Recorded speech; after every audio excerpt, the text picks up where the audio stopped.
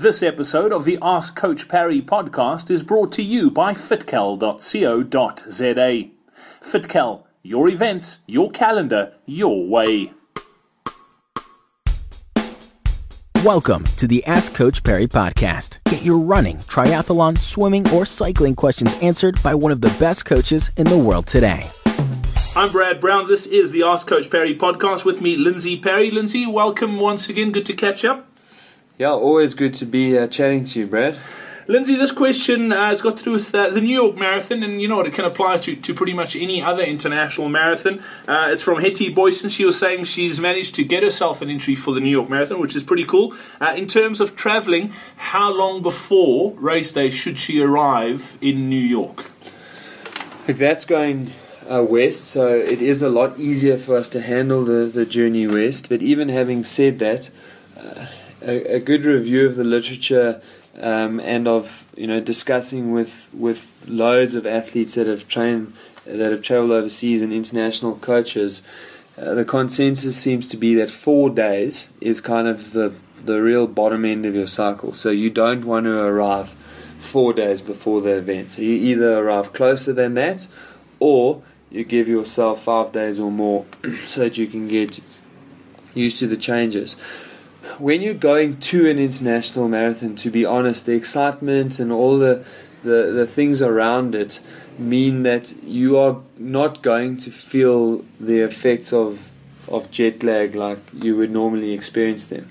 Obviously, if you're an elite athlete, then there are some slightly different considerations. Or even if you're going to New York and it's not just for the experience of the crowds in an international city marathon, but you are looking forward to running a PB, then I would be a little more serious about it. You probably want to arrive 5 or 6 days before the event, spend a little bit of time doing touristy things, but very importantly, in the 2 days leading up to the race, you want to spend as little time on your feet as possible, so you don't want to do too many touristy things 48 hours in. There are a couple of things that you can do while you're still at home to help you get used to or adapt to the time zone change from a sleep point of view. So if you know that you're going to an 8-hour time zone difference, start 8 days before you travel and go to sleep 1 hour earlier or later, depending on what the time change is going to be to where you're going to. So by the time you get there, you would have made a fairly successful change to the sleeping. The problem is that our physiology, and particularly our digestive physiology, doesn't adapt that quickly. So what I often find when I travel is that when it's time to eat, I'm never hungry, and when I can't get hold of any food, I'm starving. So, and also your bowel movements are disrupted because you aren't used to that, and that takes a good 7 to 14 days depending on the individual. But when we're going overseas to run a marathon like that, if you're starting to go in 7 to 14 days before the race, it starts making the costs prohibitive. People wouldn't be able to do it. So again, in my experience of going overseas for city marathons, you're just so excited. You go over, the race itself actually is fine. It's really enjoyable. You can perform really, really nicely. But when you come home, that's when payback time arrives. But then it's all done and it's worth it anyway. So. Exactly. Lindsay Parry, thank you so much. Get your questions in. We answer one listener question every single day here on the Ask Coach Parry podcast. You can do it on our website. Just go to askcoachparry.com.